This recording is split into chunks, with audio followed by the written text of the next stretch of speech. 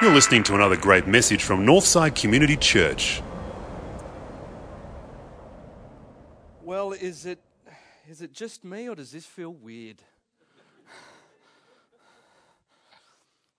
I drove in this morning and his car's not there.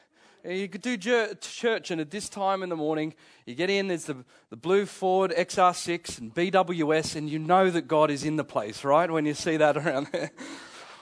Or the voice and the tones out there in the foyer, walking around saying good morning to you, and walk past his office and there's nothing in there anymore.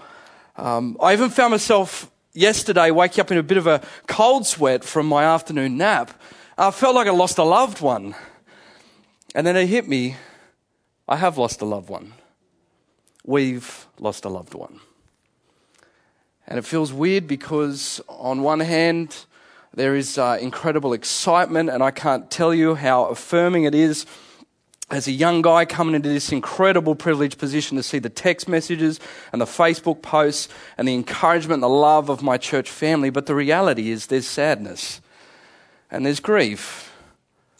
He's not here anymore. And we've lost a loved one. And if you are new and you're a guest with us this morning, then I guess that's where we've got to fill you in, that our beloved senior pastor, who's been here for 16 years in the most incredible ministry, moved on Friday into his retirement. And so he's not dead, but he's still there. And I guess part of what we're all battling with this morning is, how do you do life when the mascara's still on the cheek? I mean, in my case, it's spiritual mascara, of course. In Michael Thomas's case, it's the real mascara.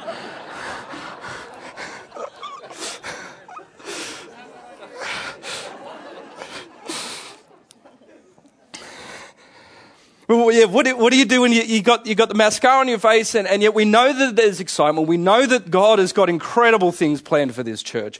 We know that we are in an incredible season. As Catherine has said, we have seen God move in the most wonderful of ways over this period of transition. Here we are, getting ready. We are ready for this, and yet at the same time there is sadness. That's why God just hit me when I was processing through what I would share during this time. He hit me with that image of the bridge. I love bridges. I love climbing the harbour bridge and the bridge climb. I love the sorts of bridges when you're travelling through the desert plains of Arizona and you realise that this incredible structure spans the deepest chasm you have ever seen. And you go from here to there, and often you overlook the bridge. And yet the bridge is a place of incredible stability. It's been engineered to take you from here to there. And most importantly, if you go and walk across the harbour bridge, bridges offer you that wonderful in-between time to stop and reflect on where it is that you've been and where you're heading. And so that way for us as a church, this next 4 weeks, it's not a time where we're going to get up and, here's the new vision for Northside Community Church. It's not a time where we're going to get up and this is where we're headed and we're moving forward. It's not a time when we're going to run ahead and just start doing stuff. In fact, we're going to just stop and enjoy the bridge. And I don't know about you guys, but we all have bridge moments in life. Those transition points between the loss of a job, or the loss of a relationship, or the loss of a loved one, or the loss of a school, the loss of the transition from different countries, different cities. We've all been there, and I just wonder how many times you stop to reflect and use the bridge in order to find a pathway through the transition you're going through. And so how are we going to look at these passages through Deuteronomy to Joshua for the next couple of weeks? A bit like this funny guy on the screen. He's one of my favourite animals. I love this guy. He's called the anablep. And what I love about the anablep is he's actually got 4 eyes. So you can't see it scientifically, but he's got there 4 eyes in one. So basically the deal is in each eye that he has, each eye is split into 2 so he can sit on the surface of the water. And so one eye looks above the water in order to see where he's headed, and the other eye looks below the surface of the water in order to get a sense of where the food is and around him. Pretty cool guy, don't you reckon? And so what I want you to be for the next 4 weeks is a bunch of anableps. I'll shorten it. Anablepsis is a bit weird. I'm just going to call you Four Eyes for the next 4 weeks. And here's what I want us to do as a church. I want us to look at Deuteronomy to Joshua this season anableptically.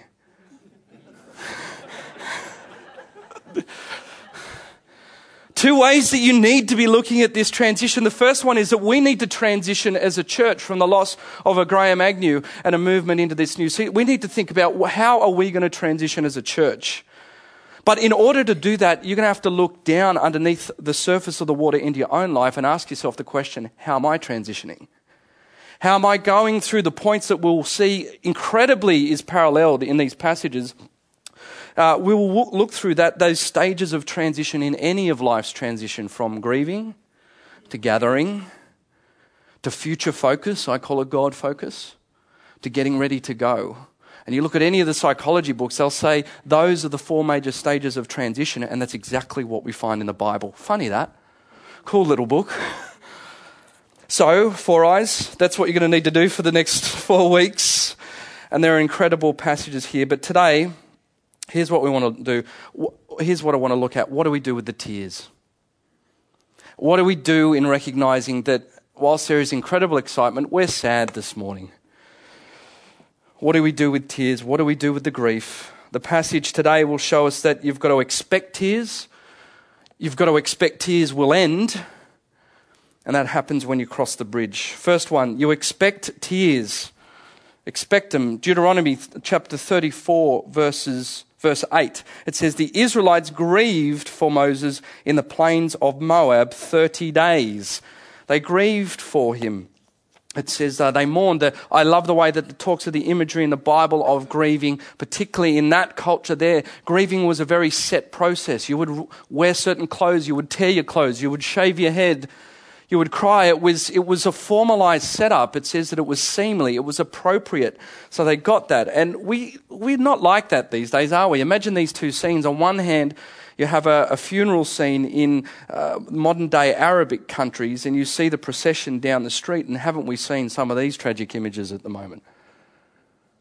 And how do they grieve? There's wailing, there's smashing of the face, there is tears, there's crying, there's pulling of clothes, there's ripping. And then there's the other scene. I think of Arlington National Cemetery in Washington, military funeral. And these people are over on that side of the world, they don't scream and they don't wail and they don't hit the face, they dab. Don't they? They sit there. We sit in our Western culture, we sit there with suits and we tighten up the button and we stuff it deep down. And so some dump and some stuff.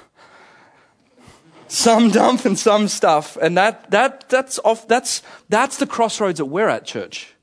What are we going to do with our tears? Because on one hand, some people dump and that's all they become known for is their feelings. I am my feelings. Whereas the other religious types, they stuff it deep in and I'm okay. But can you see the difference? The thing is, if you don't expect the tears, it'll cause you grief anyway. If you don't expect the tears, it'll cause you grief anyway. Here's the case study. It happens every time. They come into my office, their eyes are glazed over with that wonderful drug we call love. They're engaged. And they're about 6 to 8 weeks out from the wedding. And yet they're terribly conflicted because there's all sorts of crazy stuff going on. Mum's going nuts and the sisters are going crazy on me and I'm getting so stressed and it's all too much and I just don't know why all of this is happening. And I feel so guilty deep down and I'm not communicating to my partner anymore as good and it's too much, Sam. What's happening? And in the middle of this wonderful season of engagement, we call this pre-marriage preparation, by the way. In the middle of it, this one word has always seemed to be the key that unlocks everything that they're going through. I said, could it be that you're dealing with grief? And suddenly this young couple feels exactly how we feel as a church today. This is an exciting season. This is fantastic. We should be looking forward to this. But why do I feel so guilty and terrible? It's because they're not expecting the tears. And that is that with any transition in life, even when God is in your life, you need to expect the tears. Why? Because transition, even positive transition, must incur a loss and therefore there must be the tears. So any transition in life, there's going to be some loss. If there is no loss, you're not transitioning, by the way. You're stuck. So now let's look at the principle anableps, 4 eyes. Stay with me. First way to look at it personally. Are you going to be the sort of person that dumps or stuffs the tears over this coming season? Are you going to dump or stuff the tears? Here's the way to look at it upwards, people of God, as a church. Here's what I want to say to you this morning. I just want you to get this, if there's anything from this morning, and that is that it's okay to say that you miss GA. I like the fact that rhymes. But can we just be real with each other? I want to be really real in saying it's okay to say that to Sam over a coffee this Sunday and for the next month. At that time, it's okay to say that you miss GA. The Israelites had a time of mourning. We must be real with each other as a church, that we are in a time of grief. More importantly, when we come out of that, what would that demonstrate to a newcomer in our community? What sort of church would we be? Would we be a dumping church or a stuffing church? You know, so many churches stuff the grief. And they don't express it, and they don't give people a place in order to expect the tears. And it's so critical, because if you don't expect tears in times of transition, you won't transition. Because grief is the gateway to transition. And that any kind of transition, as we said, positive or negative, has to incur some sort of loss. So expect them. Otherwise, not only will you find yourself crying about the transition, you'll find yourself crying about why you're going through the transition. Christians are different. We expect it. We expect the tears. But here's the other side to it. There is a but to it all. Point number 2, expect the tears to end. Deuteronomy chapter 34 verse 8b, at the end of it, it says, they grieved for Moses in the plains of Moab for 30 days until the time of weeping and mourning was over. What was wonderful about the way that the Israelites, the Jewish culture would grieve, is that there was a set time to all of this. It was set up, it was structured. So this 30 days was very deliberate. It says there is a time in which the mourning must be over. So here's what it's saying to us today. It's saying it's okay for us to be sad. What's not okay is for us to be sad forever. There must come a point in which we cross the bridge from grieving to gathering. And in fact, it's fascinating when you begin to study some of the transitions in the Bible, how many times God himself wakes his people up out of this time of grief. I'll give you a quick one. Do you want a quick one? Case study. Read through this when you get home, because I won't get through the whole verses of it all, but there's a fascinating case study in 1 Samuel chapter 16 when you see the transition from Saul to David, and it's facilitated by the prophet Samuel. And what is fascinating is that Samuel, when God tells him that Saul's no longer the king, I'm done with him, he's disobeyed me, we're moving on, we're transitioning, Samuel is so filled of grief, he cries all night long. In fact, he's in such a state of grief and tears that it says in verse 1 that God has to come in and shake him out of it. God comes in and says, how long will you mourn Saul? God's saying this to him. Get over it. Move on. Get up. Arise. And now what's really interesting is that God's not rebuking Samuel for having grief. We've got to be clear about this. You must never rebuke someone for grieving. But what he is rebuking Samuel about is the length of the time of his grief. How long are you going to go on like this? He says to him, come on, get up, be on your way. And don't we all know that there is a point at which good friends come to people who are grieving and say, come on, friend. It's time to get up. It's time to move on. It really is time now. That's what good friends are for. And so, anableptically, personally, here's what was coming to me here. Over-grief. Over-grief can be the first flag that there is an over-love of something that is not of God. That if you're finding yourself constantly crying about someone or something for an extended period of time, it could be the very flag that that thing has been over-loved in your life. That it has taken the ascendancy of God's place in your life. And can you see the significance of the bridge? The bridge allows you to step back and ask, hang on, I'm hurting, I understand that, but am I healing? Am I moving forward? Am I getting better? Is it time now? The bridge allows you to do that. Is my over-grief a sign of over-attachment to someone or something? Now, at the inner level, the upper level people of God, changes will happen in church life. Changes are going to happen in our church life. Slowly, but surely, changes will happen.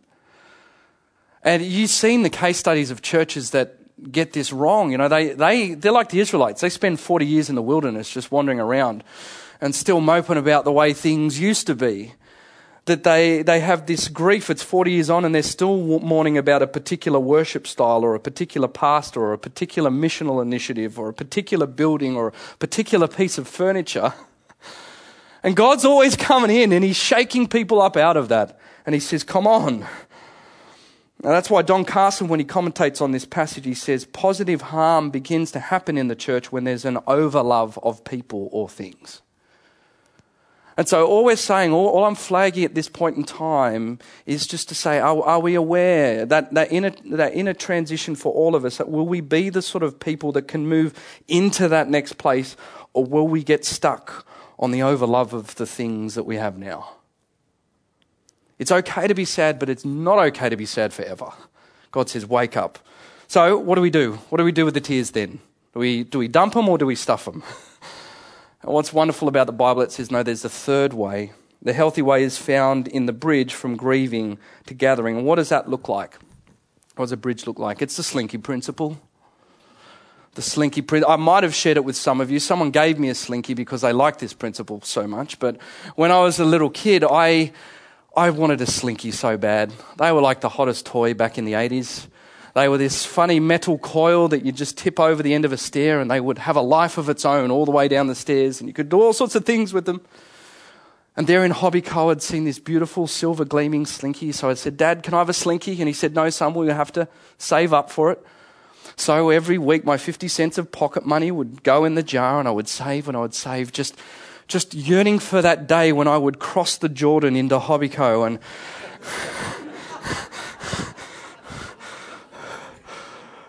into the promised land was that beautiful toy shop. And we did. I got there and I crossed that Jordan. I got the slinky and I took it home and I was just full of joy. And I got back home and I started playing with the slinky and I started dangling it over the edge of the balcony. It did all sorts of amazing stuff. And by the end of the day, Dad noticed that I'd gotten really quiet. He hadn't heard from Sam in a while. Then he was there cooking the dinner and he goes to pop the lid up on the bin, and in the top of the bin, just placed in neatly, was this wrangled, tangled, mangled slinky. And he finds Sam off in a corner, quite solemn, downcast. I think there was a bit of mascara smudge somewhere back as this young boy, but needless to say, there'd been tears. And he said, Sam, what's happened to your slinky? It's all mangled. I know, Dad. Well, come on. You know, I know you've been saving up for this for ages. So look, I'll tell you what, we'll go into Hobbyco tomorrow and I'll buy you a new one. And it was at that point the young philosopher turned to his father and said, no, Dad, things are things and then they're not.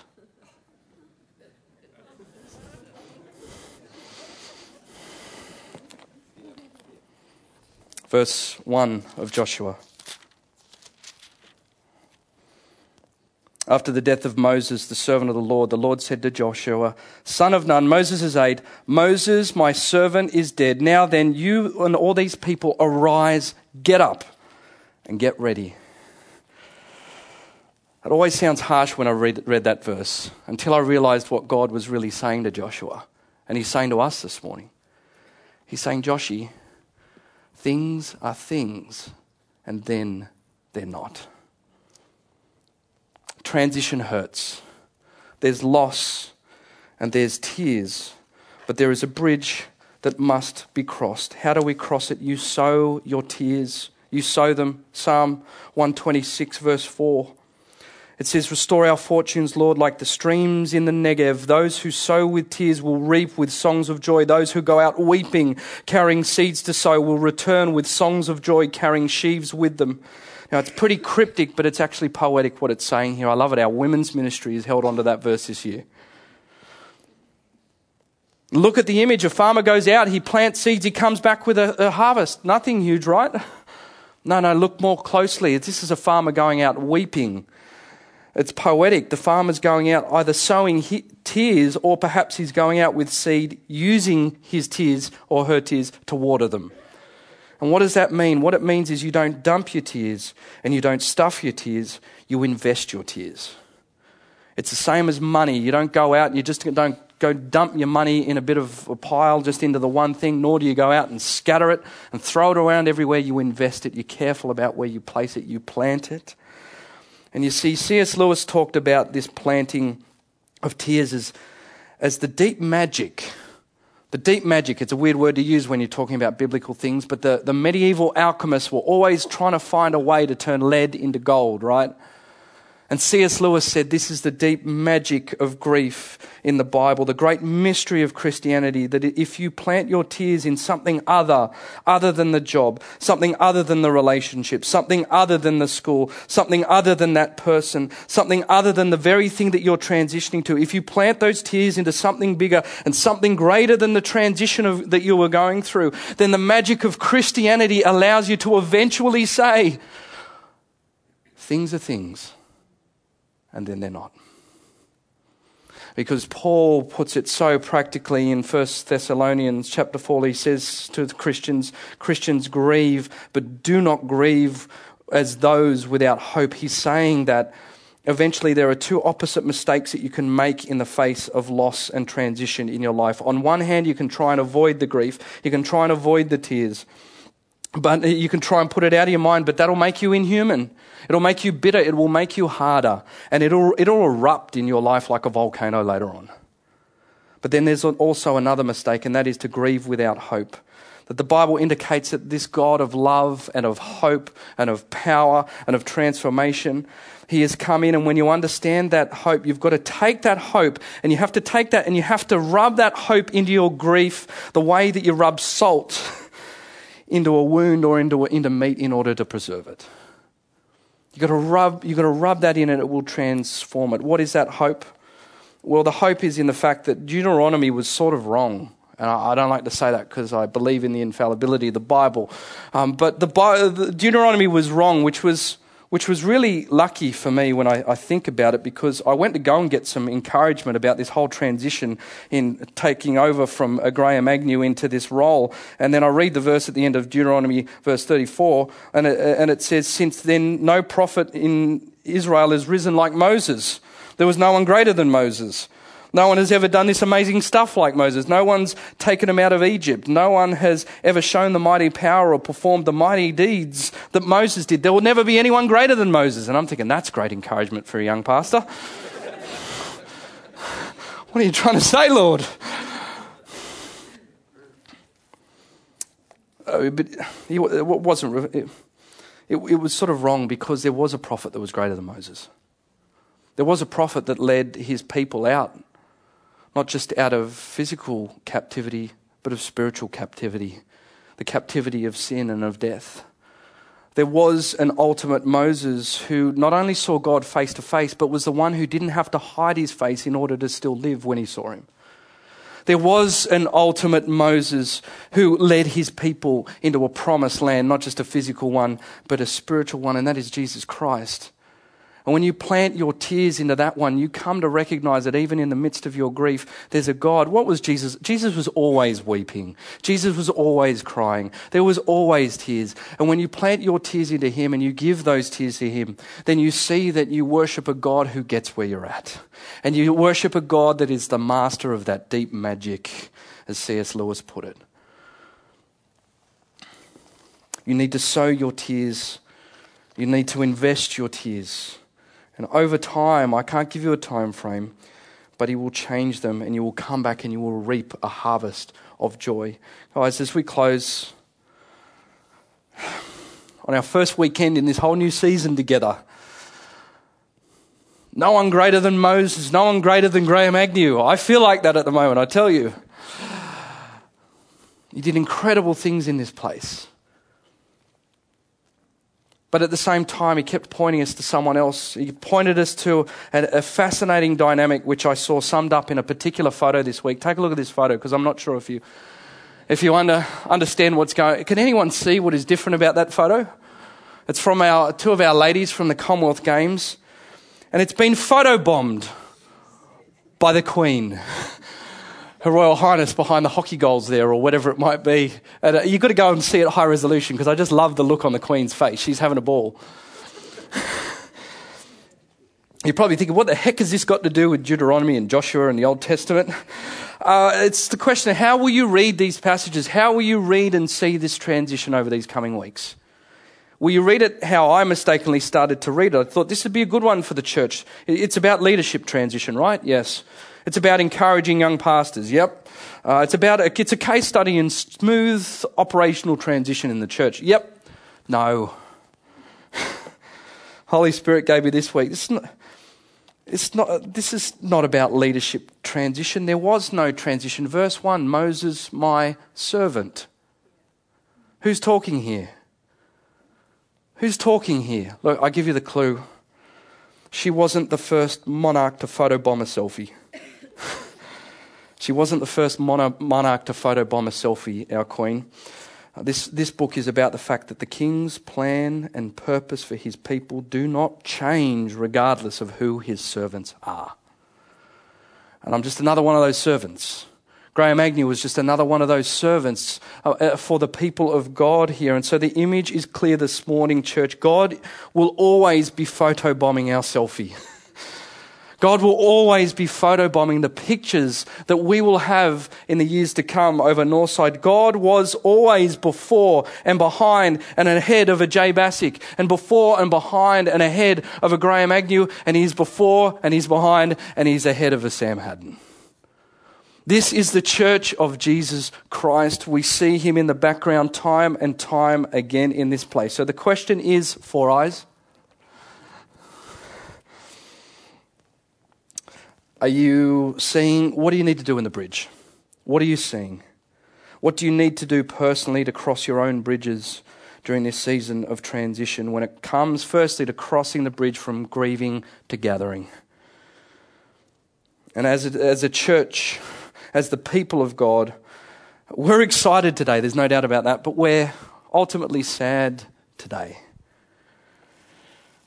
And so how do we not get confused like that young couple in marriage preparation? We're on the bridge. That's how we don't get confused. We're in a season of transition that allows us to step back for a short while and to stop and reflect on where it is that we've been and where it is that we're heading. We expect there to be tears for a season. We know it won't last forever, but it's okay to say, I miss GA. We know that won't last forever, but yet there will be a time. There will be a time where the Lord will break into your life and will break into my life and our life as a church, and he will say to us, come on, arise. Get up. Get ready to start moving into the land that I've promised you as your inheritance. Let's pray.